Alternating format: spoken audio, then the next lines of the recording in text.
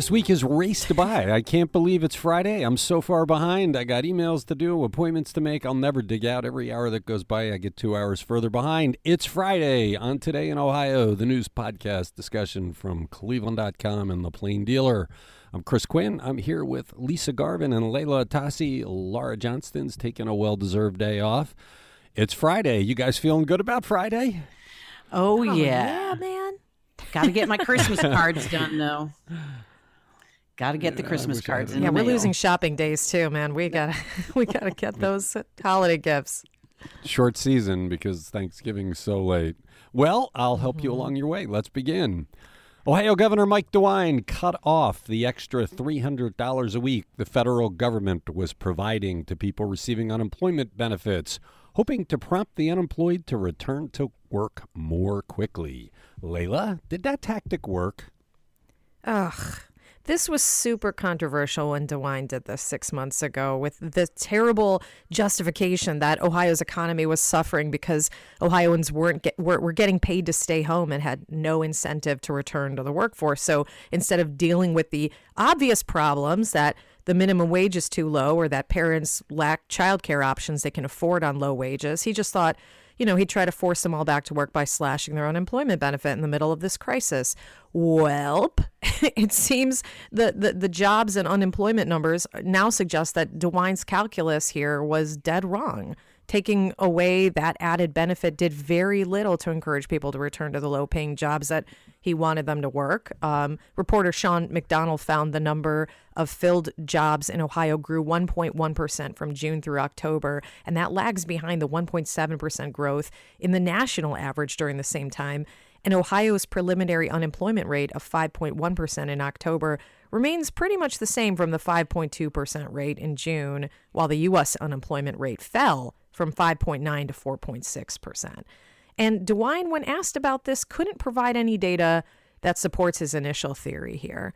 Multiple studies have shown this to be true. The studies say that states that withdrew from enhanced unemployment insurance likely improved unemployment rates as a whole by less than 0.5%. But meanwhile, the U.S. economy lost $2 billion in consumer spending on account of those cuts. In Ohio, that amounts to hundreds of millions of dollars lost. Yeah, so, that was the story we did that I thought was important. What DeWine did by cutting this off was cut in a infusion of cash to people who were spending it. These are people that were in desperate straits. They needed the money to get food and to get their cars running and all the things that you do every day. So they would have spent that money, and it just seemed so venal to take it away because it cost Ohioans nothing. The federal government was providing it. It was one of the benevolent things we did to help people get through.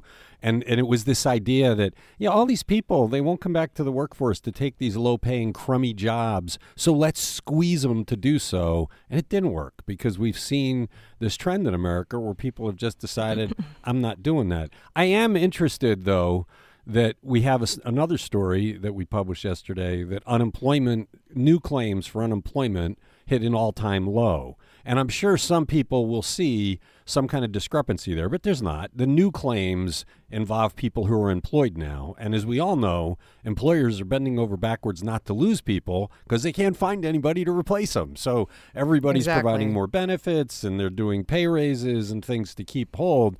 So it's not this isn't in opposition to the other.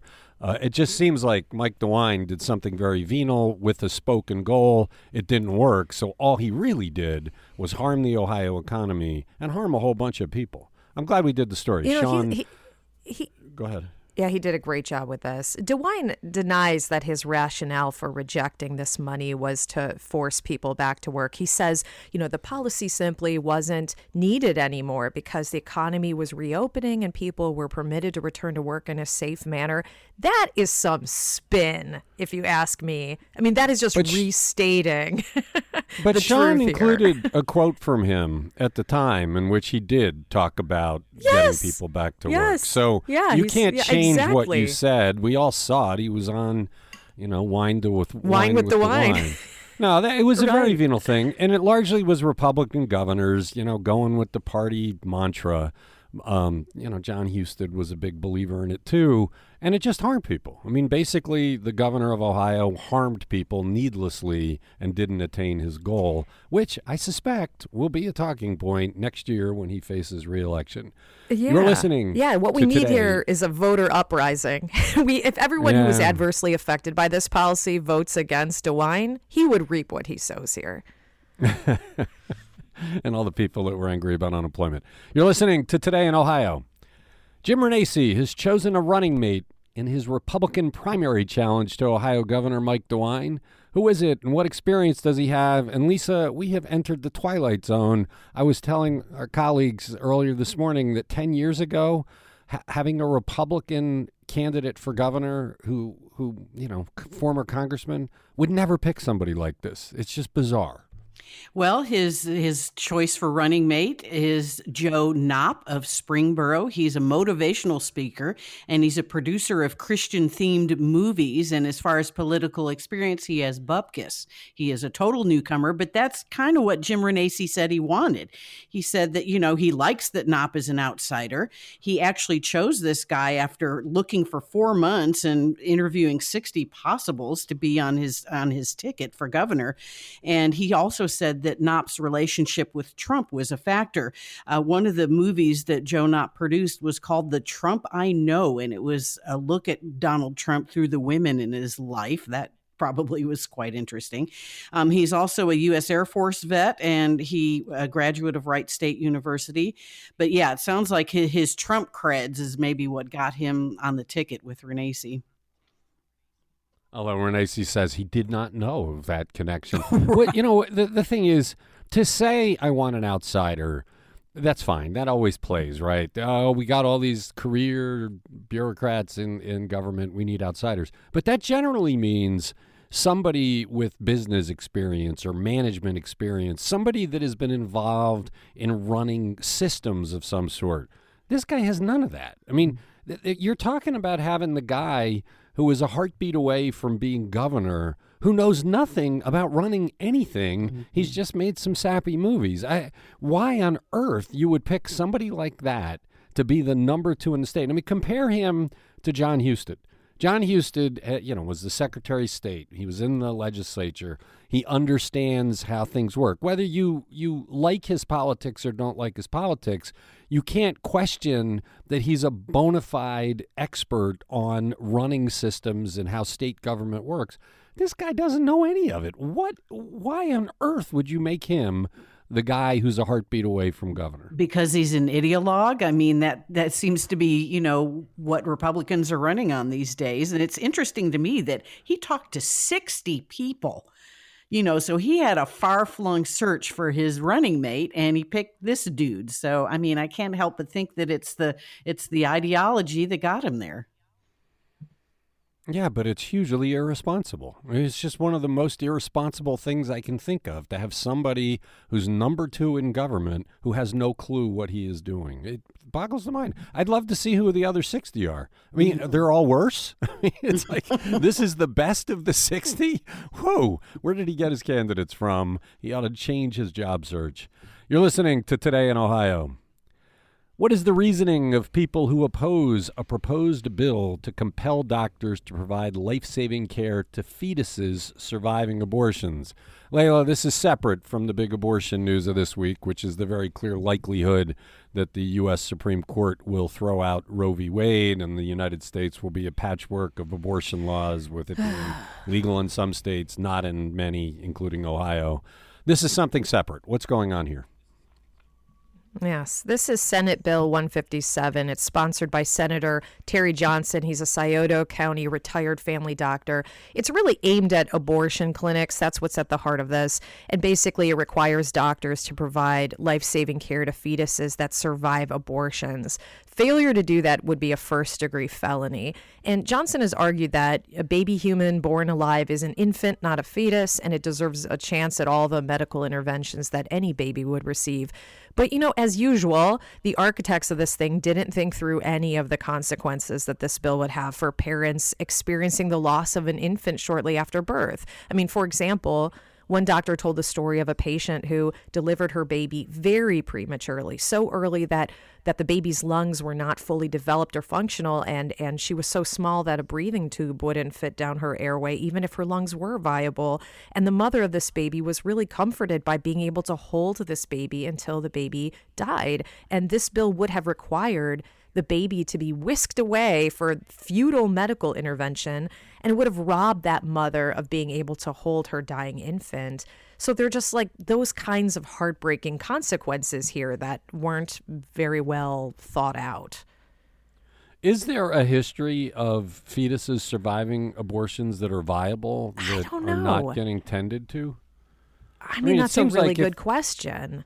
If they do, they'd spend weeks and months in NICU, I would think, if they did survive. I mean, yeah. Well, for heaven's sake, I mean, yeah, most abortions are so early on in the pregnancy that I can't imagine that there is any chance that you're going to have a fetus born with a heartbeat at that early stage after an abortion attempt. I mean, I don't know what is the logic behind this.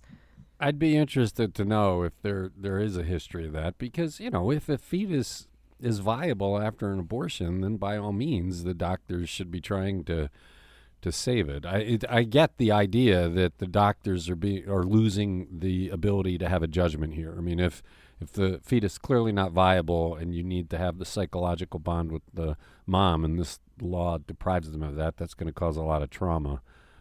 It's interesting that many different ways this legislature is going at the abortion issue. Can I just throw something else in the fire here? There was one quote in the story that really stood out to me, and it was Representative Gary Click, the Sandusky County Republican who is a Baptist pastor, and he's talking about how sad this all makes him. And he said, we do care about people, we care about parents, we care about all people, but at what point do we care about that child? That just made my blood boil, because good question, man. You tell me, because my guess is you care about that child until it's born. And then where's all of the social policy that shows you care about that child as he or she is being raised in poverty? Or, the conservative messaging becomes, something different completely at that point. And that's how they absolve themselves from caring. And so that just, when I saw that in print, I was just like, oh my God, this is just, really teed me up. But, the problem is it's all going to be moot 7 months from now. Come the end of June, the Roe v. Wade, very clearly, the Supreme Court made clear in its questioning, it's going away. And Ohio is working on a trigger law so that the minute that ruling comes out, abortion will be illegal in Ohio. And what you're then going to see is abortion advocates helping people get to states where they can get it, and people in poverty will not be able to do it, and it's going to have differences on race. It's just going to create a nightmare. But I don't think it's irresponsible to predict that come the end of June that we're not going to have legal abortion in Ohio, so this law wouldn't even be necessary. No. You're listening to Today in Ohio. What is the reasoning by some legislators who want to put more of an onus on cities to fund the pensions of police and firefighters? Lisa, we'll talk about this, but one of these people made a quote that was absolutely ridiculous in support of this. What's the thinking here? And is this just another way for the legislature to stick it to big cities? Well, what they're trying to do with this bill is fill a $6.5 billion funding gap and deficit in the pension fund. This would be the first change if it were passed since 1986. This is all about the Ohio Police and Firefighter Fund, which has 60,000 members, half of them retired. And in Cleveland, that's about 2,737 people. It's the second largest, group of people in there. So what they want to do is increase the city and village share into this pension fund to 26.5%. That would be up from 19.5% for police and 24% for firefighters. The executive director of the Ohio Police and Firefighter Fund, Mary Beth Foley, says that stable benefits are crucial for recruitment. And, employees did face benefit cuts and increased contributions trying to fill this large gap. Ohio Municipal League executive director Kent Scarrett, on the other hand, says this is going to cost cities like $200 million. And, apparently the thinking is that, hey, cities are flush with cash. Now's the time to ask for this bump in the pension fund. And Scarrett's saying, well, but this is mostly federal stimulus money. It's one-time payments that are going to go away. And also we're looking at a loss of RETA and commuter taxes, So, yeah, it's kind of a little bit specious reasoning, but I have to be careful here because I'm a pension retiree from the state of Texas, so I have to be careful what I say. But anyway, yeah, kind of weird. But the reasoning that it hasn't changed since 1986 is totally bogus. It's like when a city goes to increase income taxes and they say, well, we haven't raised income taxes in 30 years. You're never supposed to raise the income tax. It's based on income. So the city's fortunes rise and fall with the incomes of residents. It's not like it's something that perpetually goes up. You get a percentage of the total income. It's a bogus argument. It's not like your school taxes where the dollar amount is limited by the House bill that caps the dollars, and you do have to seek increases. To say we haven't increased the percentage cities pay since 1986 is such a non sequitur. It's a meaningless nonsense. There's a formula. Cities pay so much, state pays so much, the people in the pension system pay so much. And to say we want to alter the formula, fine, have that debate. But to tie it to a time, well, we haven't done this since 1986. There's a reason for that. That was the formula that everybody agreed to. And it seems like it's venal to the cities because this will cost Cleveland and Columbus and Cincinnati and Toledo huge amounts of money. Right. And like they said, they're eyeing, one-time federal stimulus dollars. So, money that's going to go away in the next couple of years. And as for the local government share, as of 2020, it was over $500 million. It was $530 million. And then the employee share in 2020 was $312.6 million. So, and as a pensioner, nothing has changed in our pension for 20 or 25 years. I mean, contributions haven't changed, benefits haven't changed. So I see what you mean about a formula. I mean, Texas had a formula and they stuck to it and it's working for them. Well, that's what you're supposed to do. And if you have mismanagement of the fund, you got to fix that. This is another sign of why gerrymandering is important, even though people aren't really paying attention to it. Having a supermajority of Republicans, largely from rural areas, means that those rural legislators are the overlords of the cities, and the cities are not represented. This is going to be forced down the throat of the cities, which has happened over and over again in Ohio, and you keep waiting for when there'll be a break, when something will happen to finally break that pattern, because it's grotesquely unfair. You're listening to Today in Ohio. Why are university hospitals and the Cleveland Clinic backing down on their mandates that staff be vaccinated by January 4th or lose their jobs? Layla, we've talked repeatedly about how Metro Health and Summa leapt to the fore and required vaccinations of their staffs to protect their patients. University hospitals and the Cleveland Clinic refused to do so. They finally did because of the federal mandate, but now they're not. As someone whose spouse is a healthcare worker at the Cleveland Clinic, this just really blows my mind. I mean, so by way of background, the Biden administration had issued a vaccine mandate in early November for healthcare workers at facilities that receive funding through the Centers for Medicare and Medicaid Services. And that would have applied to about 1.7 million workers. That's 76,000 U.S. facilities. UH and Cleveland Clinic had announced that they would follow those rules. Metro Health and Summa, as you said, Chris, had already said that they announced those policy changes independent of the government mandate.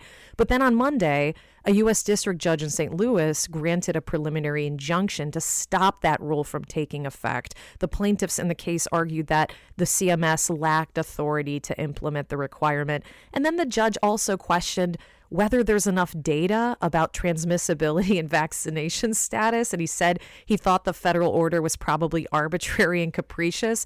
So basically, because the CMS deadlines don't apply while the injunction is in place, UH and the clinic won't independently require their employees to get vaccinated.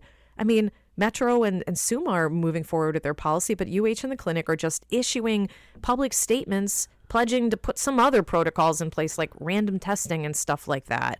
So I just couldn't believe this. I couldn't believe this. And I broke this news to my husband yesterday after we had the story up, and his jaw just hit the floor.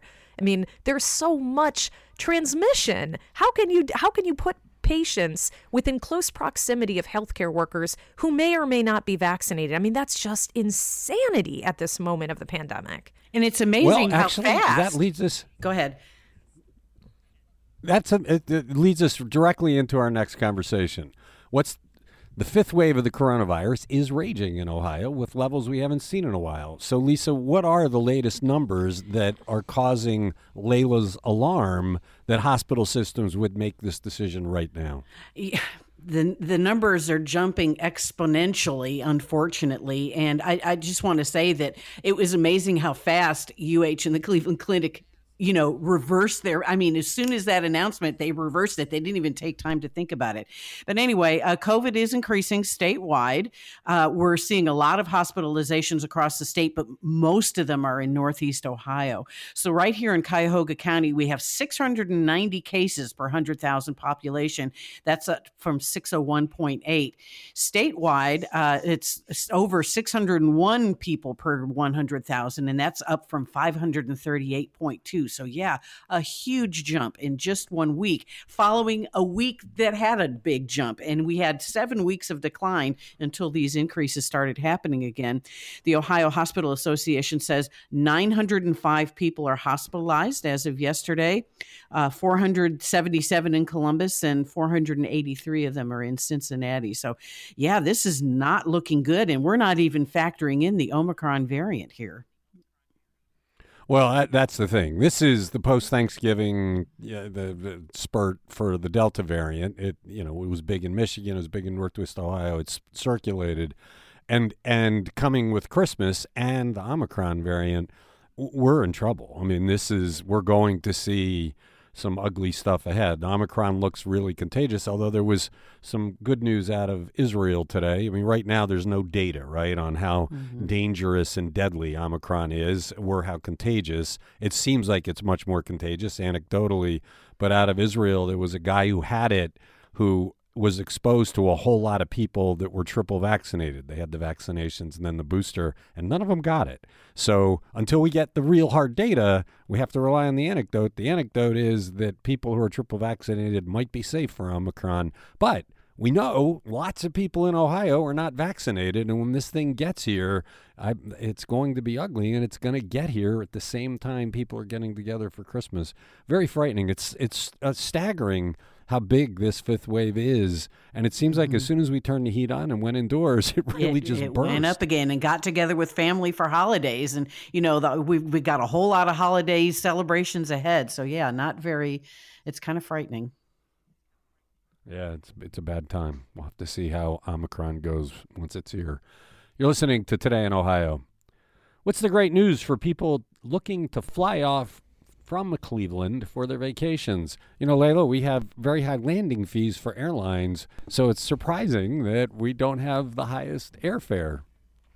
Yeah, I know. According to figures from the Bureau of Transportation Statistics, airfare out of Cleveland was 10th cheapest when compared to the nation's largest airports. The average airfare from Cleveland in the second quarter of this year was $271, and that's below the U.S. average of $300.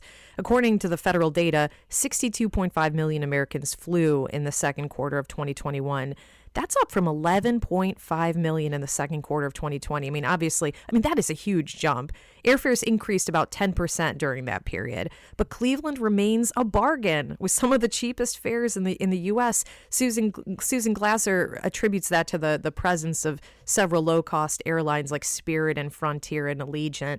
Allegiant announced in October that it's leaving Cleveland for Akron Canton, but apparently back when Cleveland Hopkins was a hub for United Airlines, the airport had some of the highest fares in the country. For example, in the second quarter of 2014, the year that United closed its hub, the average fare at Hopkins was $465. The national average at that time was $402. I mean, so wow, so affordable to fly out of Cleveland. I mean, some of the other cheap cities, Fort Lauderdale is number one, $208. So we've got, who else is on this list? Orlando, Las Vegas, Chicago, Miami, Tampa. So interesting story by Susan. Florida airports have always been cheap. I lived down there, and that was one of the benefits of being there. I mean, you put up with fire ants and terrible termites and incredible heat, but you could get anywhere in the country cheap. We've talked before, Layla, about whether the airport is bad and all sorts of things, and you've said repeatedly, what I care about is the price of the tickets. So you've got to be happy to hear this. Well, that's true. I don't travel that much. I think I travel once every 3 years or something like that. But and I felt that way about the airport until I went there recently and was blown away by how crappy it is. How bad it is. I know. Right. You finally came around. You're listening to Today in Ohio. How is Ohio Congressman Dave Joyce trying to make life easier for people convicted of marijuana offenses over the years? And how is he working with AOC to do that? Lisa, not the kind of partnership you normally expect to see in Washington, but Dave Joyce has become an advocate for people that support marijuana. He really has, and this is really nothing new for him, because he was kind of behind the push for medicinal marijuana. Dave Joyce is a Republican from Bainbridge in Geauga County. He is sponsoring the HOPE Act with Alexandria Ocasio-Cortez, the Democrat out of New York.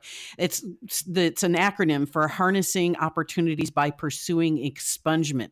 So what they want to do is provide $2 million a year in grant money from 2023 to 2032 to help states expunge the records of people with nonviolent cannabis convictions.